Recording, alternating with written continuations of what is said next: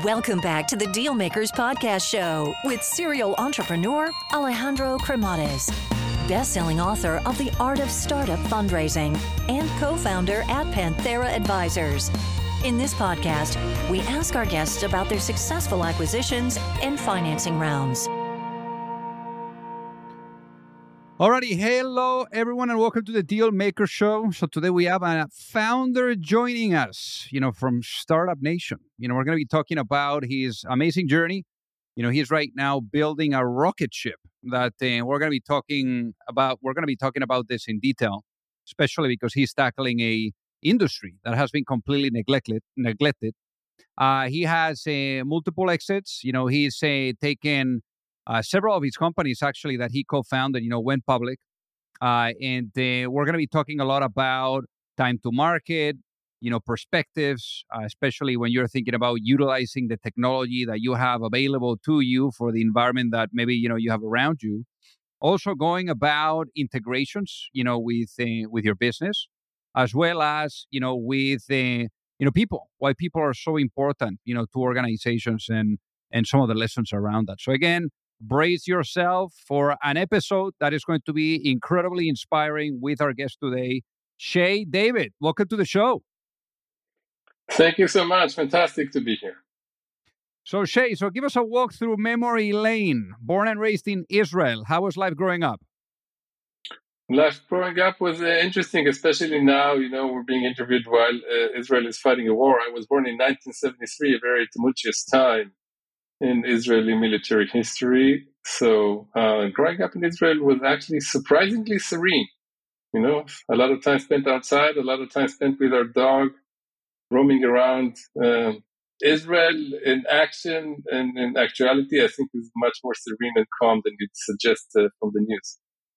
So how would you say that he shaped you up to the fact that your dad, was working for the Israeli government, and you guys were, in and out of the U.S. as well. I'm sure that shaped a little bit to the world view that you had. Yeah, I think so. I think, the old joke is that Israelis woke up and realized that there's nothing much around other than sand. So the only thing that they could do is high tech and silicon or rely on human ingenuity. So I think a lot of the ethos growing up was self-sufficiency and the capability of being able to kind of make ourselves. And as a kid, I actually got to travel to Silicon Valley when I was in elementary school and then later again in high school. So I always had that contrast between life in Israel as a small country and life in Silicon Valley where technology was happening. And that definitely helped me shape my own technology vision, understanding how technology could be a force for good or a force for evil, and being able to bring a lot of that technology back to Israel. How did you get into computers, by the way? It's a good story. I think that I went to elementary school and then I went to high school in Palo Alto. So first in the 80s, and I just remember that, to get an hour of a computer before personal computers were actually personal, you had to book an hour at the library. So my first experience with a personal computer was with a TI-99, 1 hour a week at the Palo Alto Public Library.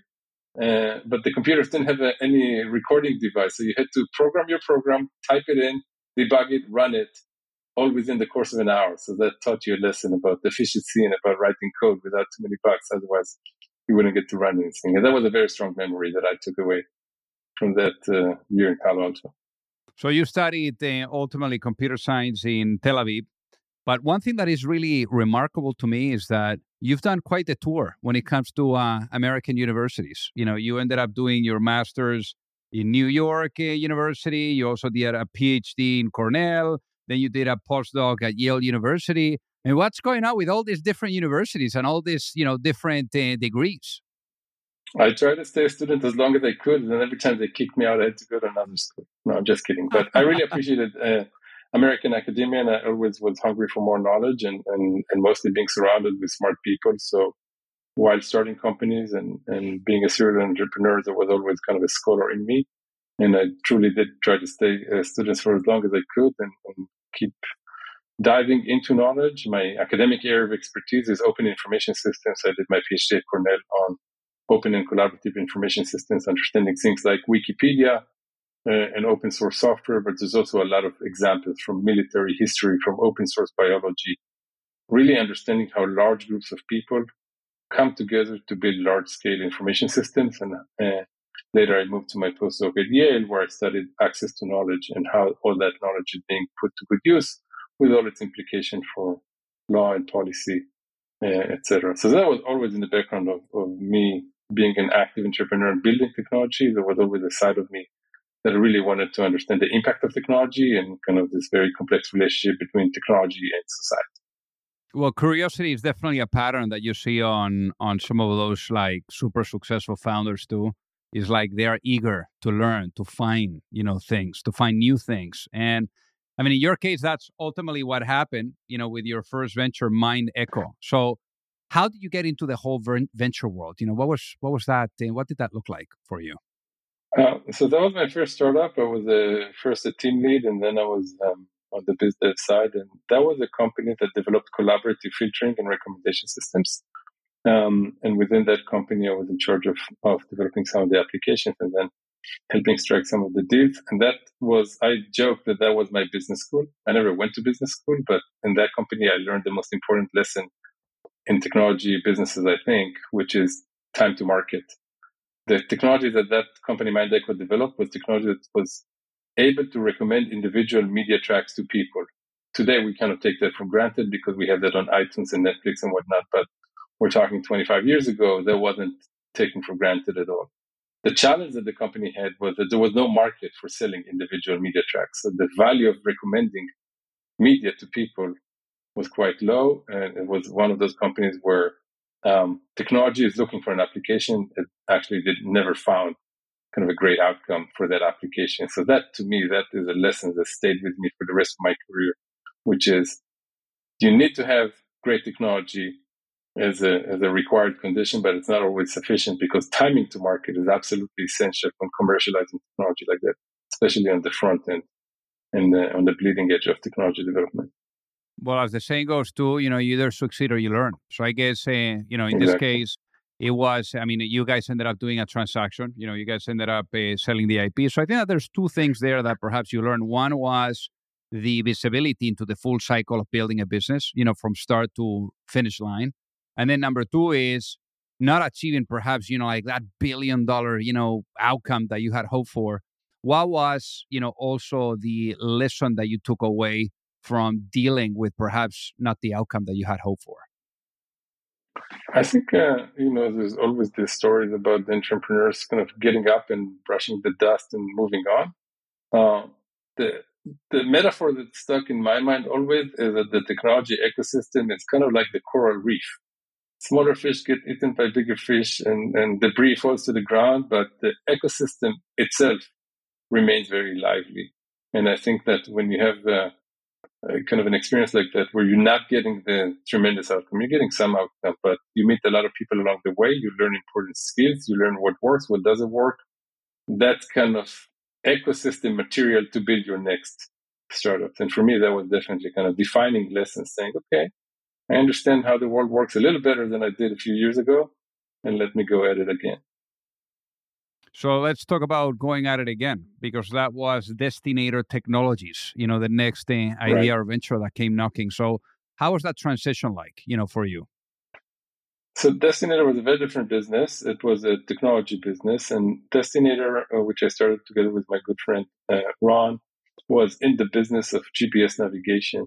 The limiting factor at the time was that there wasn't a lot of communication that was able to get to the device. This was very early days of smart devices, not even smartphones. We're talking about the early versions of Palm Pilots and compact iPads. There was no 4G, 3G, 2G, 1G, no communication to the device. So everything needed to be synchronized offline. And we realized that if you want to get GPS navigation in the physical hands of people or in cars, that you had to have a lot of data on the device. But the devices have very limited memory. We're talking 64 megs, not 64 gigs. And the limiting factor was compression. So Destinator developed a proprietary compression technology. We called it the MP3 of navigation, because just like MP3, it was lossy compression, but it was specifically designed for these types of navigation application. It was good for fleet tracking, it was good for personal navigation, in-car navigation. And what we were able to do based on that technology is really unlock kind of the environmental potential of all these devices that we were buying. So people would buy a Palm Pilot and wanted to know what other things they could do with it. There wasn't a lot that you could do with a Palm Pilot other than, say, taking notes. By being able to use our compression, you can turn a Palm Pilot into a navigation device. That had a tremendous effect because now you could get navigation for probably less than half the cost that it would cost you to buy a dedicated Garmin device or a dedicated hardware for that, because you could reuse that CPU for something else. So that was a very important lesson for me, in the sense that you have to understand the technological environment and what was going on. We knew that these devices are becoming ubiquitous. We knew that in order to use them for other applications, you needed the data, and we understood that in order to get the data, you need compression. So by focusing on compression, all of a sudden, a whole world of applications unlocked, and that was the driver for the success of Destinator. And obviously, I mean, what a remarkable journey, because also you guys ended up taking the company public, and it reached a valuation, of $500 million. So pretty remarkable. So I guess, how was that experience too of taking a company public? I'm sure that was probably quite the experience. Yeah, I think today you'd call that a SPAC deal. The company went public into a shell and was merged with a company that had complementary technology and that owned a lot of the private companies. So it was a complex financial transaction, but the business logic was very sound and the technology logic was very sound, because when those two companies worked together, there was fleet tracking and onboard navigation. So you can have an end-to-end solution that was very valuable for large companies. So we ended up doing this with Lockheed Martin and with Acer and with HP, and the capability to basically bring that technology in an end-to-end integrated enterprise solution was very valuable, and the company grew its revenue very rapidly and was very successful in doing that. So obviously, as the saying goes, once an entrepreneur, always an entrepreneur. So it didn't take long for you to pull the trigger once again. In this case, obviously, that transition was maybe easier because now, you were going from a successful, very successful company that you had, helped to be a co-founder there, ultimately to starting a new one. I'm sure that next, like turning the page and going to the next chapter was a little bit smoother than before. What would you say changed, and why did you decide it was the right time to do so at that point? So I took a couple of years to finish my PhD and rest a little bit and kind of see what's the next big trend. And what I saw together again, I continued with my very good friend Ron and two other amazing entrepreneurs, Ron and Michal. And what the four of us, when we got together, saw that the world was changing again. If initially when we started Destinator, we saw that there would be some ubiquity of devices, now we understood that the next thing that was happening was really the media revolution. The iPhone had just come out, and all of a sudden, 1 billion people had the means of production for video in their pockets. 1 billion mobile cameras, mobile video devices, a lot of screens, multi-billion devices, kind of endpoints that could consume video. And it became apparent to us that there's going to be this amazing opportunity for being able to help control this video revolution. And there weren't really good systems there. I don't know if you remember the first days of video on the web. It was stuttering, and if you shot something on one device, it didn't work on another device, and there would be constant buffering, and it wasn't very secure at all. And in fact, a lot of the stack, which for the regular text-based internet was fairly developed at that point, by being able to publish and measure and monetize, all of a sudden, all of that broke with video. How do you publish video? How do you monetize video? How do you measure the success of video? There was an opportunity to rebuild the video stack, and we understood that fairly on.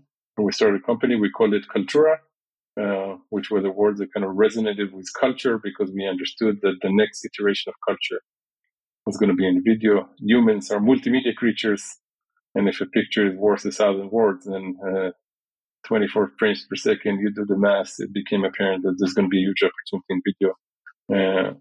And that was kind of our logic for starting the company. But we didn't really know which part of the stack we were going to solve. We thought that maybe the original idea was that we're going to allow people to post funny videos for competitions and maybe for collaboration. And we had an iteration of the idea where we thought that this was going to be kind of the Wikipedia for video, where a lot of people are going to contribute small pieces of content for creating larger pieces of content. And it took a few iterations for us to understand that what really the world needed was a simple to use platform as a service video stack that could be plugged into the rest of the ecosystem and that could help organizations really utilize the power of video for everything they do. For inside use cases, for outside use cases, for enterprise learning and training and marketing, for entertainment use cases, for education purposes. Essentially, we learned that video was an essential tool that intervened in everything people did, from the way they meet, the way they study, the way they create, the way they procreate, etc. And it was pretty apparent to us that anybody who's going to own that stack is going to become a very valuable company. Hey guys, so pardon the interruption here. So I got to tell you that, for those of you that are either looking to raise money or you're looking to get your company acquired, you don't have to be alone. There's a lot of psychology that needs to be blended with strategy, with methodology, with process. And it's very hard. And already doing your business alone is super, super difficult. So I remember, back then when I was an entrepreneur, I kept really experiencing the challenge of either knowing or finding the right type of access to the right type of investors, or really understanding what was the right type of guidance, that would carry me through the process, whether it was with seeking money or with going through the acquisition. So that gap that I found being an entrepreneur is ultimately what pushed me later on when I met my co-founder at Pantera, Mike Severson, to really put together an advisory firm where we are guiding entrepreneurs and founding teams through the capital raising efforts, whether you are at a seed stage or at a Series A stage, or if you are going through the process of an acquisition and you are in small to mid cap type of cycle. So again, we would help you from guiding you and supporting you from A to C all the way to the end as an extension of your team. And there's no reason for you to do this alone. So with that being said, if you would like to find out more, feel free to send me an email at alejandro@panteraadvisors.com, and we would love to take a look at helping you out. So obviously the company became very valuable, Kaltura. Again, you guys ended up taking the company public, peak valuation of $1.8 billion. Now, one thing that is very interesting on this journey is that at one point, you guys decide to bring senior talented management, to really take the company to a new height. At what point do you realize that? And what is that thought process? Because, ultimately, as founders, it's hard to let go of the reins, of your baby and, hand them over to someone else. So how was that like for you guys? I think for us, it was about understanding that while many entrepreneurs, myself included, like to think of themselves most of the days as the smartest people in the room. Actually, there are people that could probably do the job better than you can, especially if you come as an entrepreneur.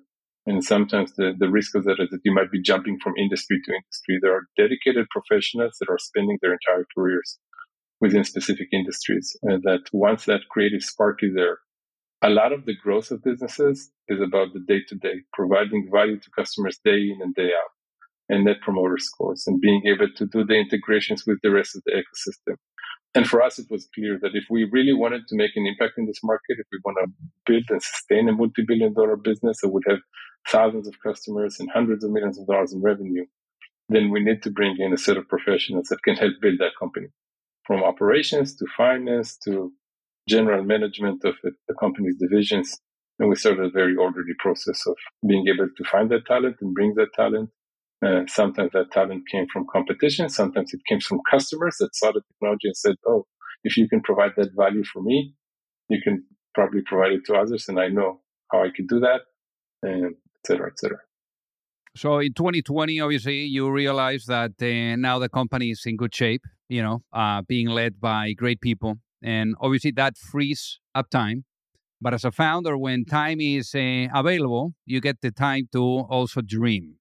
Now, in your case, when that moment came, and the moment to dream came about, what you realized was that people were ultimately the most important, asset, within organizations, and that HR had been neglected.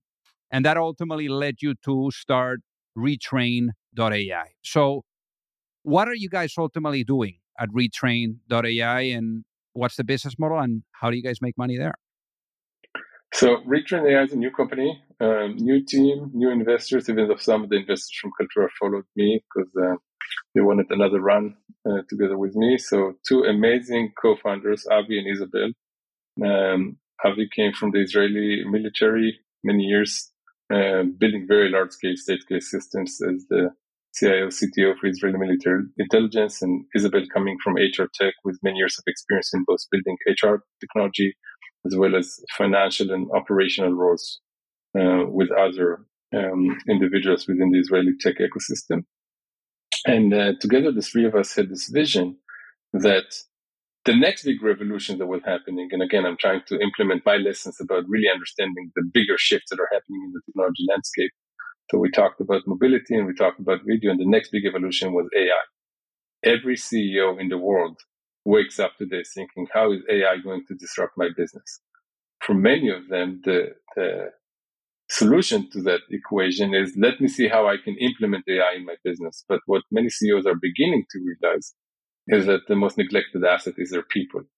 So we came to this area with a different angle, saying, could we use AI to empower people? Most AI companies' business plan could be translated to how many jobs are you going to take away. It doesn't matter whether you have a self-flying drone or an automated ordering system at an airport cafe, right? Eventually, most AI takes people's jobs away. We wanted to reverse that equation. We said, what if we use AI not to take away jobs, but to create jobs, to help organizations hire faster, retain longer, develop their talent more intelligently? And what we developed is we developed an HR co-pilot. It's a natural language processing based system based on billions of data points that we train to really understand the labor market in the language of skills. And it helps HR professionals, and it helps hiring managers, and it helps CEOs, and it helps boards really take smart decisions in this cycle from hire to retire. Starting from pre-hire, answering questions like, who are the best candidates in my candidate pipeline that I should hire? And where can I find more candidates like that? Then moving on to onboarding and talent management, like which career path that individual has and how could we put an individual in a career path that they're doing their maximum, enjoying themselves while contributing. Then moving on to strategic workforce planning questions like what are the next things we should be hired for? How do we stand against industry in terms of developing the skills that we need for the workforce of tomorrow, for kind of the future of work? So that was the vision of the company. We've been building it for the last 3 years. Some very large companies around the world are using it to help them take HR decisions day to day.